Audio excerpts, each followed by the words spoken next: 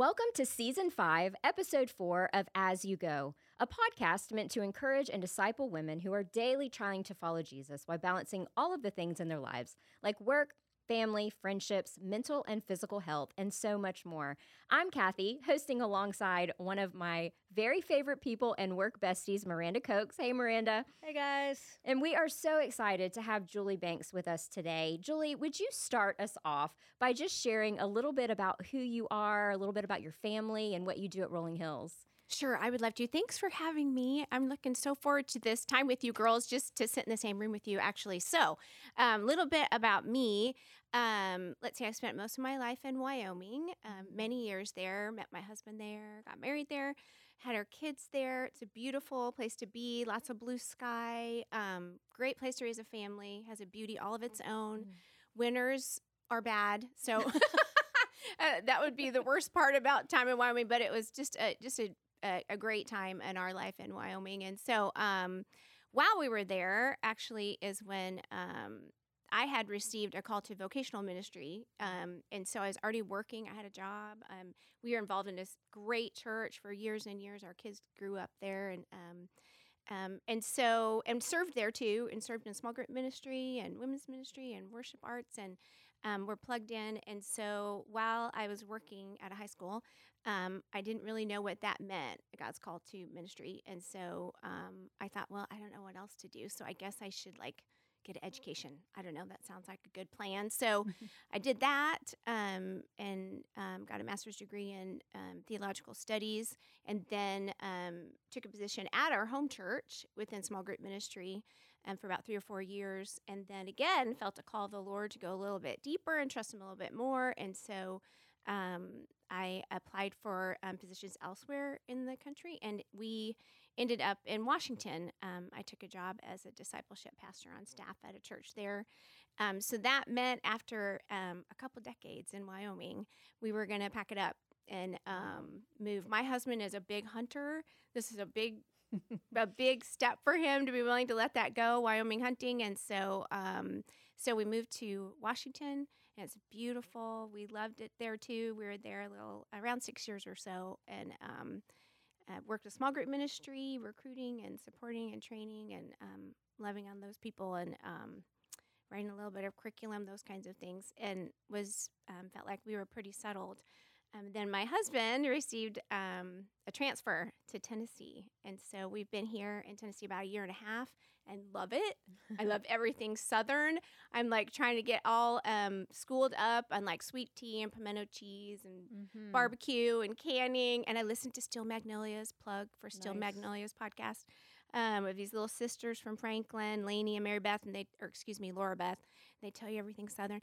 Anyway, so the Southern hospitality really resonates with me. I told my husband, I said, my heart has come home. I never knew that I was supposed to be in Tennessee. I feel like you embrace Tennessee. Oh. I would never have known that you didn't grow up, in this area if I hadn't known your story a little bit. So. I'm collecting sweet tea recipes and trying them, and biscuits. I'm doing all the things to learn it. And you garden. And I love to garden, and Tennessee is a gift for the gardener. Yeah. Wow. Is it? Yeah. I wouldn't know. I wouldn't either.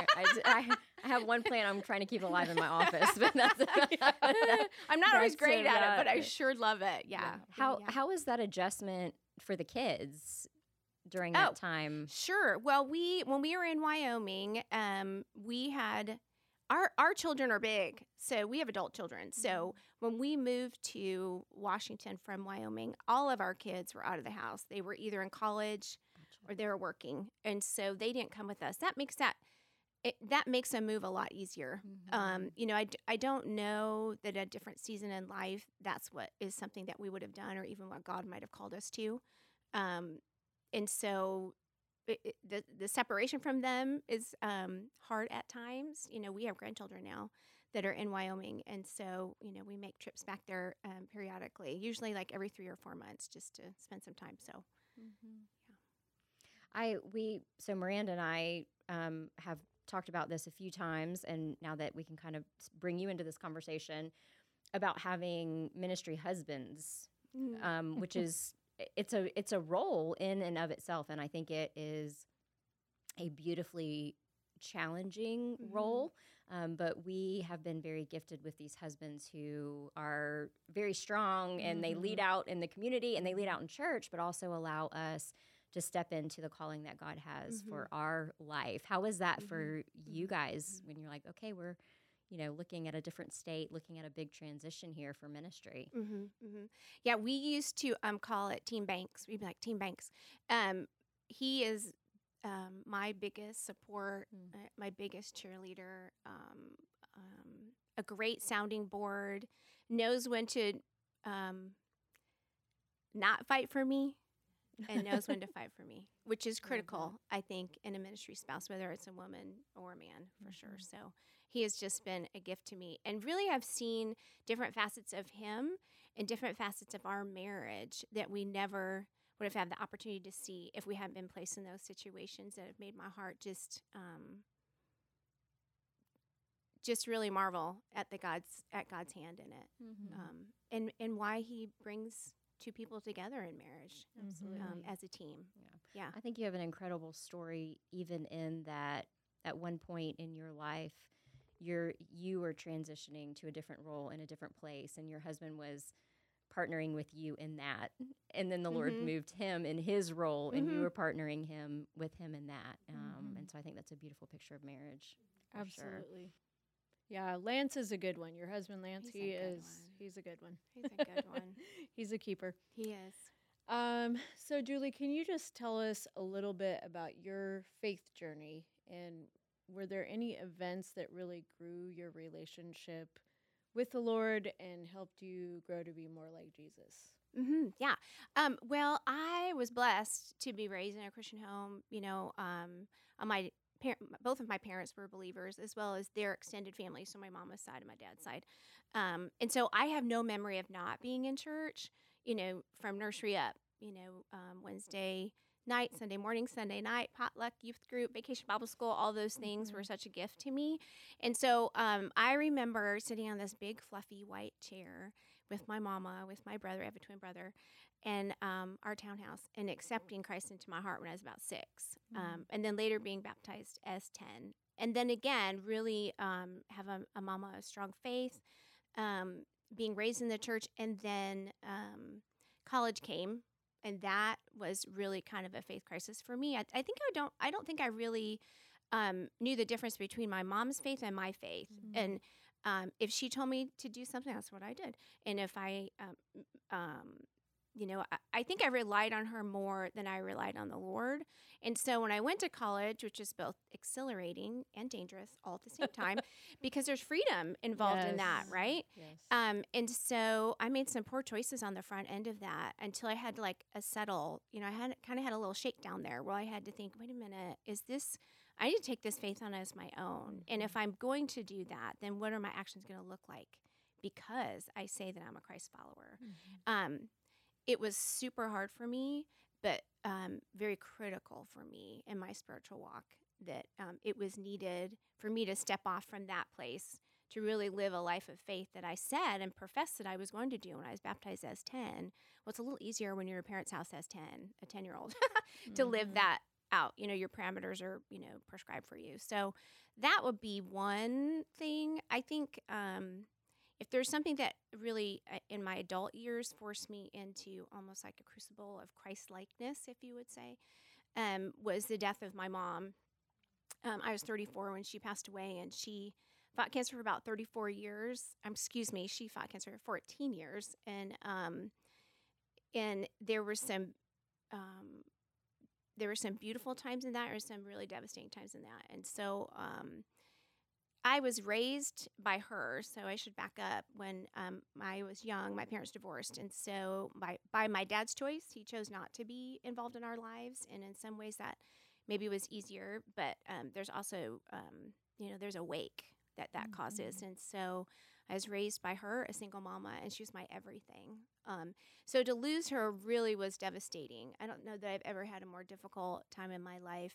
Grief was amazingly intense, and I had never experienced grief before in such a way that I would lose days, or I would lose things, or I wouldn't eat, and just really beyond what I ever thought I could handle. So I gave myself about a year, and I thought, okay, at a year, this is going to lift. I'm going to be able to function fully and not be so desperate all the time. There's a lot within that span we don't have time to talk about, maybe someday, but that was really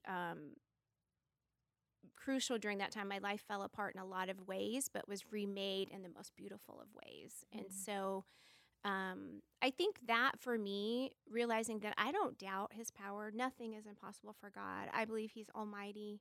I trust that. I just couldn't understand why he wouldn't use that to help my mom, after prayers of healing. And after I felt like I did my side of the bargain, I followed the rules. I read the word. I grew up in church. I married a godly man. We're trying to raise our children a godly way. And you, Lord, didn't keep your end of the bargain. Well, it doesn't work like that. I don't think I ever really realized I thought it worked like that until that point came in my life. So it was hard for me to trust the Lord. I knew of his character, but whether I would really trust and lean into him as being unpredictable and I don't want to say wild because that's not a good word, but I don't control what the Lord does. I have to rely on his sovereignty. So getting through that was difficult, but Romans 8:28 was a piece, that he works together all things for the good of those who love the Lord and call according to his purpose. That doesn't say that all things are good. Right. It says that he'll work those things for good. And knowing that he is in the past, he's in the present, and he's in the future, and he knows how that whole thread goes, allows me to trust him, whether it feels good or not. Right. He is good. And so that was probably the deepest time of forming, and I hope I don't get another one. Right. That one was, difficult enough, so. Yeah. Well, I appreciate you sharing that with us, and I'm sure a lot of our listeners probably can really resonate with what you're saying, and I think it's one of those questions that comes up so often when it comes to faith is, if God is so good, why are these bad things happening? And it can really shake you to the core, but it can also be the biggest faith builder there is. So, so thank you for sharing that, Julie. Absolutely. Appreciate it. So aside from, I'll just give a little bit of background.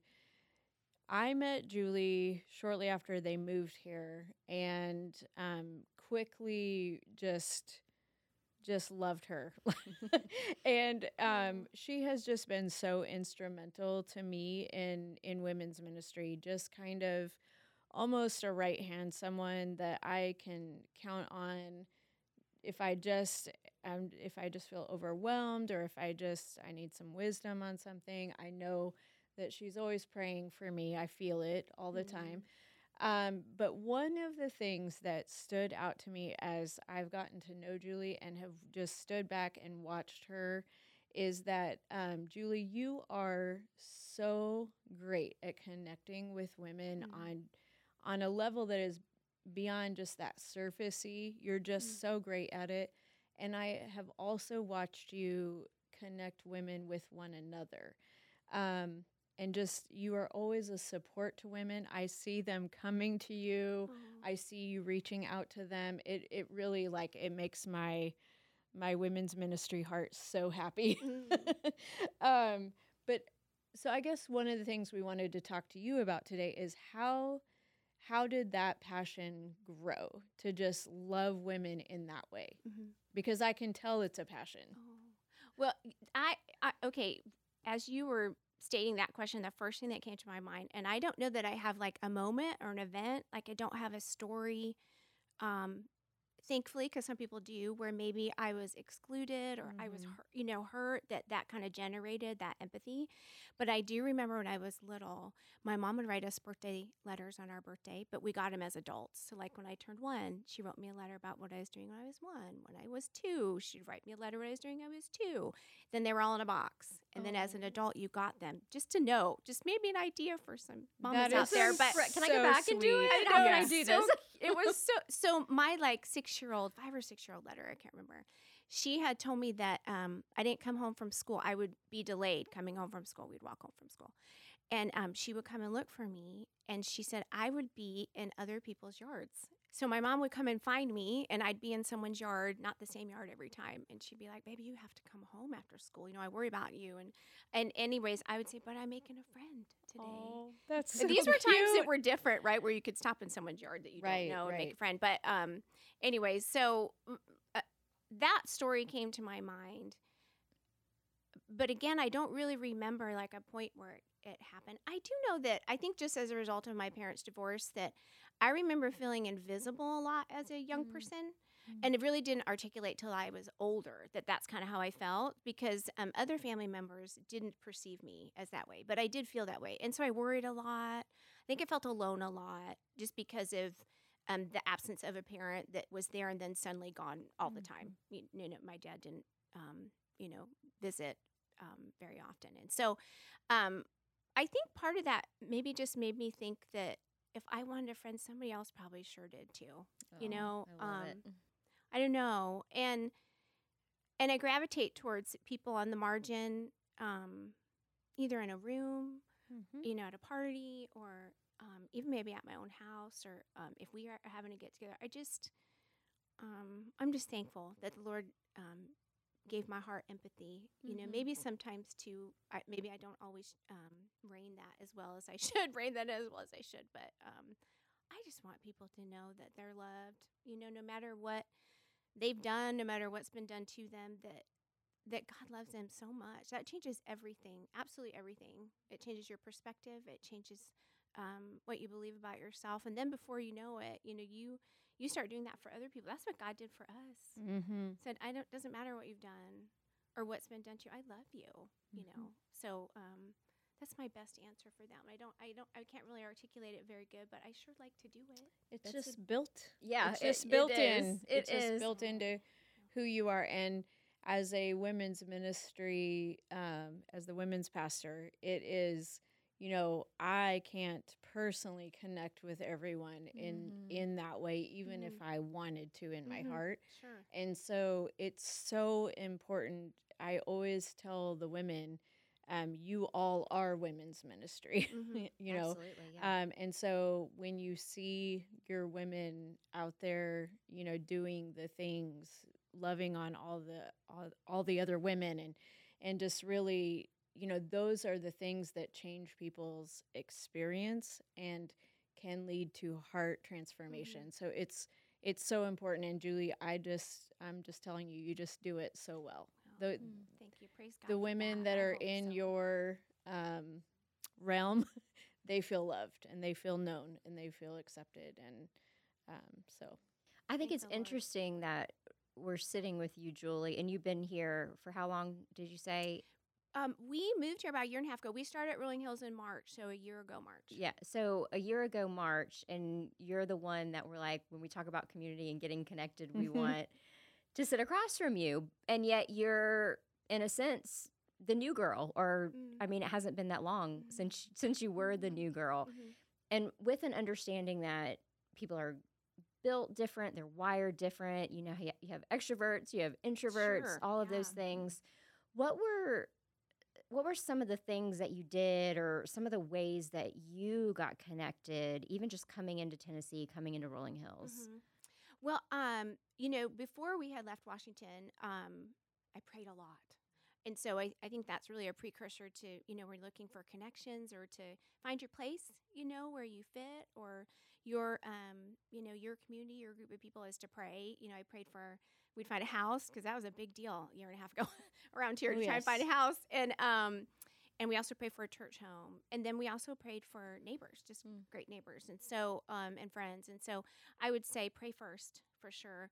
And then don't wait. We really have to place ourselves in a spot to where we can make friends, to where we can meet people. And sometimes that's hard, again, given whether you're introvert or extrovert, what that's going to look like. And what you have energy for, because that's really the kind of the kicker as far as the introvert, extrovert, what energizes you, what doesn't, how much is going to take from you. But I think don't delay, for one thing. I think it's easier to sit in that delay. It gets a little more comfortable than if we just kind of force ourselves out the chute and try and make some connections. I think there's some obvious things like practical tips for sure. I mean, if you have kids, you're going to meet people at sporting events where your kids are, playing, be sure and just visit with the person next to you or volunteer at your kid's school, volunteer for ministry. First of all, find a church home. We'd love to have you here. If not, find a church home. But, and then plug into some ministry areas where you can serve. My very first ministry area I served here was the coffee counter, and my husband travels for work, so I came to church a lot by myself. I came and served by myself, and I am an extrovert, but still it took some gumption, like, hey, I'm Julie, like I don't know. But those are some of my first friends at this church were the coffee ministry people, and I still do that occasionally. And then women's ministry provided me with a bunch of friends. And so I would say connect that way. But there's other things that you could do. Like before I moved, I got on socials and I followed everything Franklin. I did City of Franklin. I did food. I did festivals. I did gardening. I did boutiques. Anything I could just to kind of study up on what was here and what was available. And then started to plug in to those areas. Ask friends, what do you do? What are your interests in? And go along with him. Like, you may not have any interest in what they're going to do, but that's not really the point. The point is to have exposure to other people where connections can happen. Right. I'm trying to think. Oh, throw a party. We had we'd been here a couple months, and we did a driveway potluck just because I wanted to meet my neighbors. And so I put a cute little invitation in everybody's mailbox and just said, bring an appetizer and lawn chair. And we had tables out. We put a fire pit out. And we had 40 people come. Wow. I love that. What a great idea. And got to meet our neighbors. And some of those neighbors hadn't even met each other. One of my favorite things, this is kind of a side note, but one of my favorite things is just kind of set that opportunity for community up and watch how that organically happens. Like, I don't even have to be involved in that. Like, if I could just step out and watch how people share and connect. We had one gal who had a piano at her house, and another fellow who lives by us who nobody knew. He's a salesman now for something different than what he went to college for, but he was a concert pianist from Belmont. And he said, but I don't have a piano more. I don't play. Well, our neighbor across the street said, come over, use my piano. And then we had another older woman whose bike didn't work. Well, we have a guy who works on. So these beautiful connections, these unseen threads of connection that God designed organically to happen. We just have to be put together. I think most people want that. I think you're right. I think with maybe a few exceptions, people want connection, right? They want connection. They also want to be invited. And so taking that initiative to invite people to do something, invite them to have coffee. One of the things that I do in counseling quite a bit, actually, people who are looking for community, I'm like, okay, give me 5 names of people that you would love to know more about. And then in the next 2 weeks, I want you to send out the first invite for coffee or lunch. And then the next 2 weeks, you're going to send out an invite to the next one. Serving, such a great idea. What's your area that you love to serve in? What are you passionate about? And find a church, find somewhere in the community. The coffee is perfect. Almost everybody loves coffee, right? So great way to get to know people. I know here at Rolling Hills, we have an Explore class where you can come learn all about Rolling Hills and the ways that there are to serve and to get connected. And so we'd love to know if anybody wants more information about that as well. And I'd even see like people that, do you want to serve somewhere in their community to meet some people? Like when I moved here, I just didn't quite know where those places were. But Rolling Hills, we have partners that we partner with. So I would say if there's a woman who wants to get connected to serve in the community, call up. I don't know, who do they call here to find out? It would be Ashley Fox. Ashley Fox, right. You're welcome, Ashley Fox. Yeah, and she could let you know who our partners are, and you can hook up that way. We've done impromptu charcuterie board night at my house for women. We've done country-themed parties. We just pick a country, and we did Spain last time. So all the food was Spain, music was from Spain. Fun. People dressed up like that. We did, we did a Galentine's or, for Valentine's Day, and we went downtown to Patty Racks and made candles. We're having a tea party on, this next Sunday. Just some things that, now it doesn't have to necessarily be to that grand scale, but I would say coffee with a friend, or even like lemonade on the front lawn while the neighbor kids play with your kids. It doesn't have to be giant. Right. I think it's just putting yourself in places and being brave enough to say hello. Yeah, that's good. So, how do we take this a step further? So, we're starting to make connections. Maybe we're new to town, we're new to church, we're new to our neighborhood, whatever. We're starting to make those surface connections. What do you think sometimes holds women back from making those deeper connections? I think with time, for sure, availability, and that is so relative to each woman, isn't it? I mean, based if you're full time, if you have kids at home, if you don't, if you work full time and you have kids at home and you have sports having. So availability for sure would be one. I think trust and vulnerability are another one. I don't know that we ever outgrow all the time, wondering what how people perceive us, or so I don't know that we're always good at vulnerability. I think intentionality, again, we kind of talked about that, like cutting the time out is a big deal.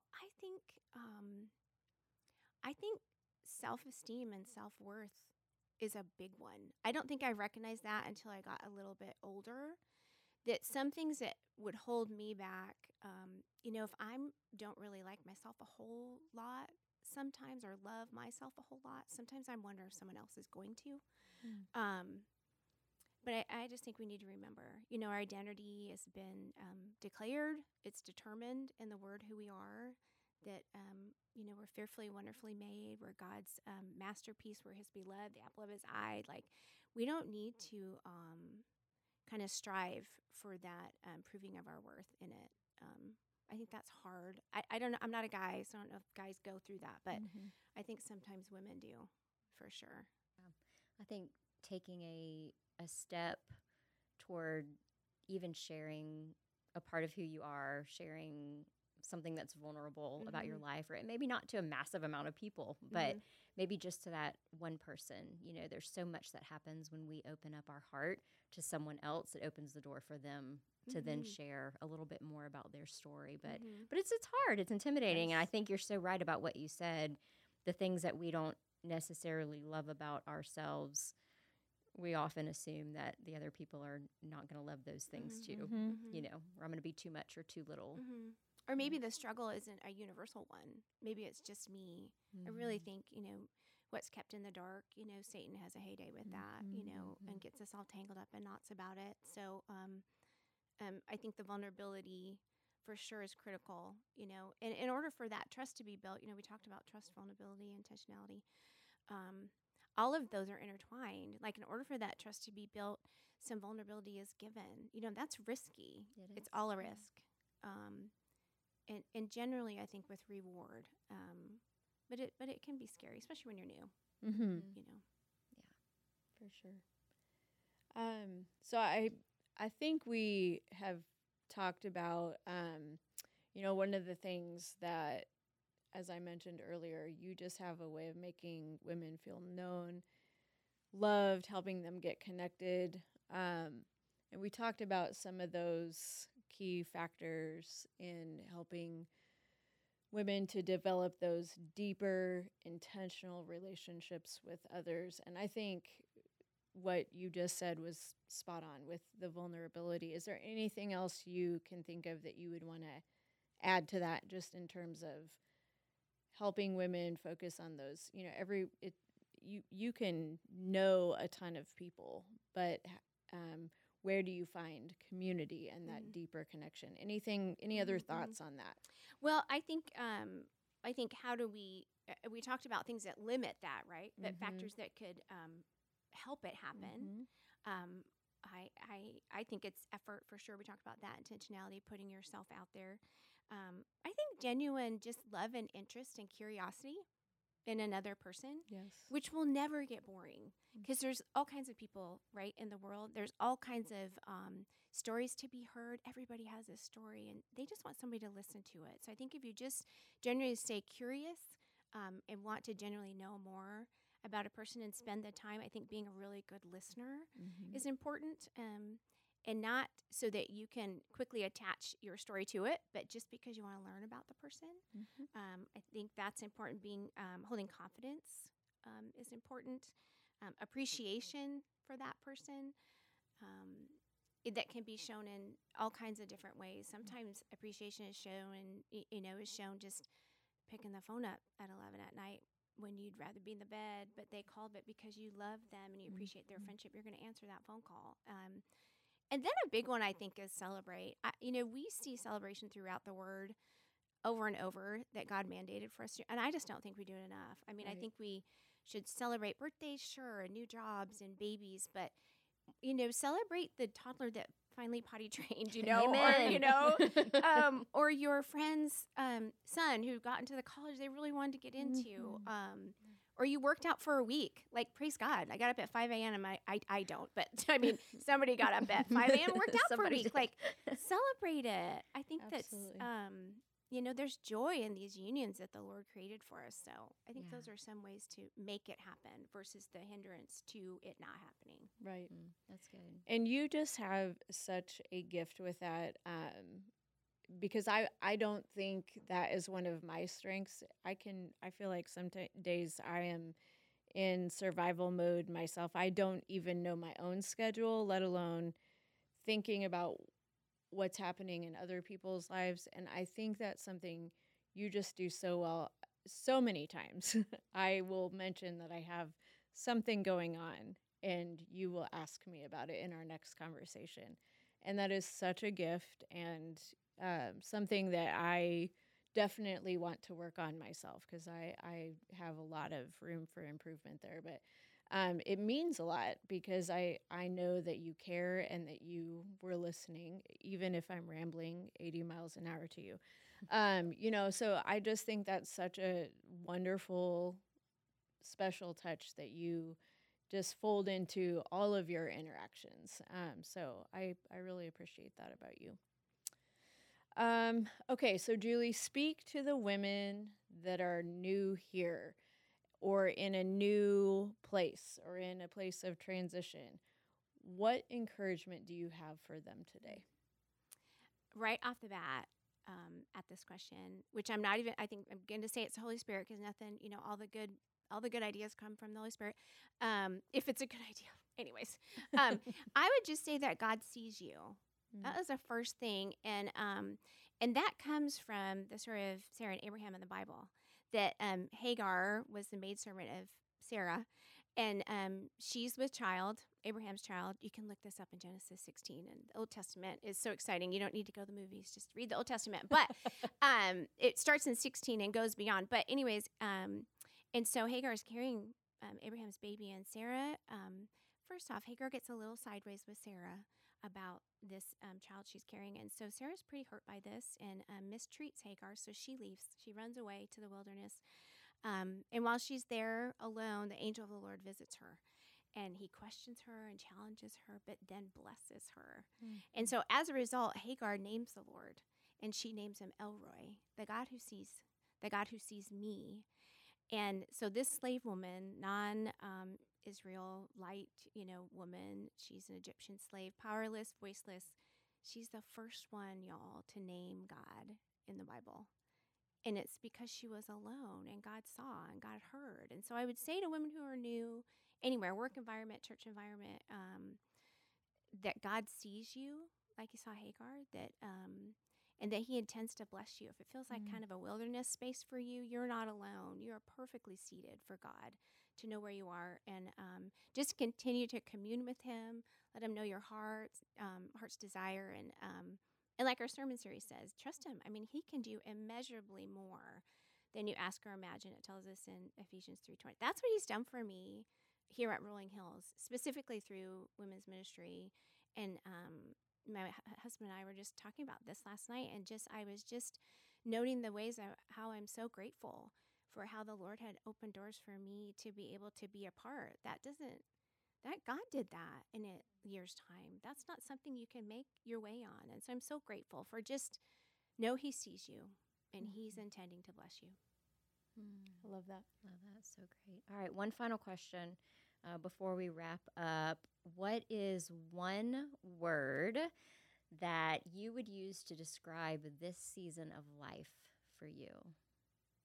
I would say my word is try. And the reason why I come to it so quickly is we have a women's group that meets at my house on Tuesday just for our ladies in the cul-de-sac. And I had challenged all of them this year, the beginning of the year, to come up with a word for the year, like pray about it, right? Like a scripture or a word. And so mine was try. And for me specifically, I'm on the Enneagram. I'm a 1, and so I want things to be perfect. And I'm a little critical on myself, and so it's important that the words try, and my word is not success or completion, or perfect, or it's just try it. Like, you're not going to die if you fail, right? And if you're afraid, we're all afraid, so just try it. So my word in this season is try. Are there something, I'm going to put you on the spot here. Is there anything that you can think of specifically where you've like had to put that in practice? Like, okay, Julie, just try it. Oh yeah. Like I list them in my journal, and some of them were like fails for sure, and some were like I'm trying to learn French. So I got like the Duolingo app, so I do French. I'm like, I've had to go back to the beginning. I got like halfway through, and I'm like, I don't even know. So I went back and I started again, but I'm still trying. So that, and then I wanted to try canning. So I canned. That was good.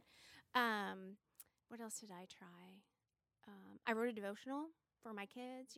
I'm in a season where I'm not working currently, and so I wrote a 30-day short devotional for my kids. That's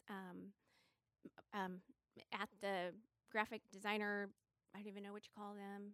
They do the creative stuff, So I tried that. Applied for a job that I didn't get, but I tried. You tried.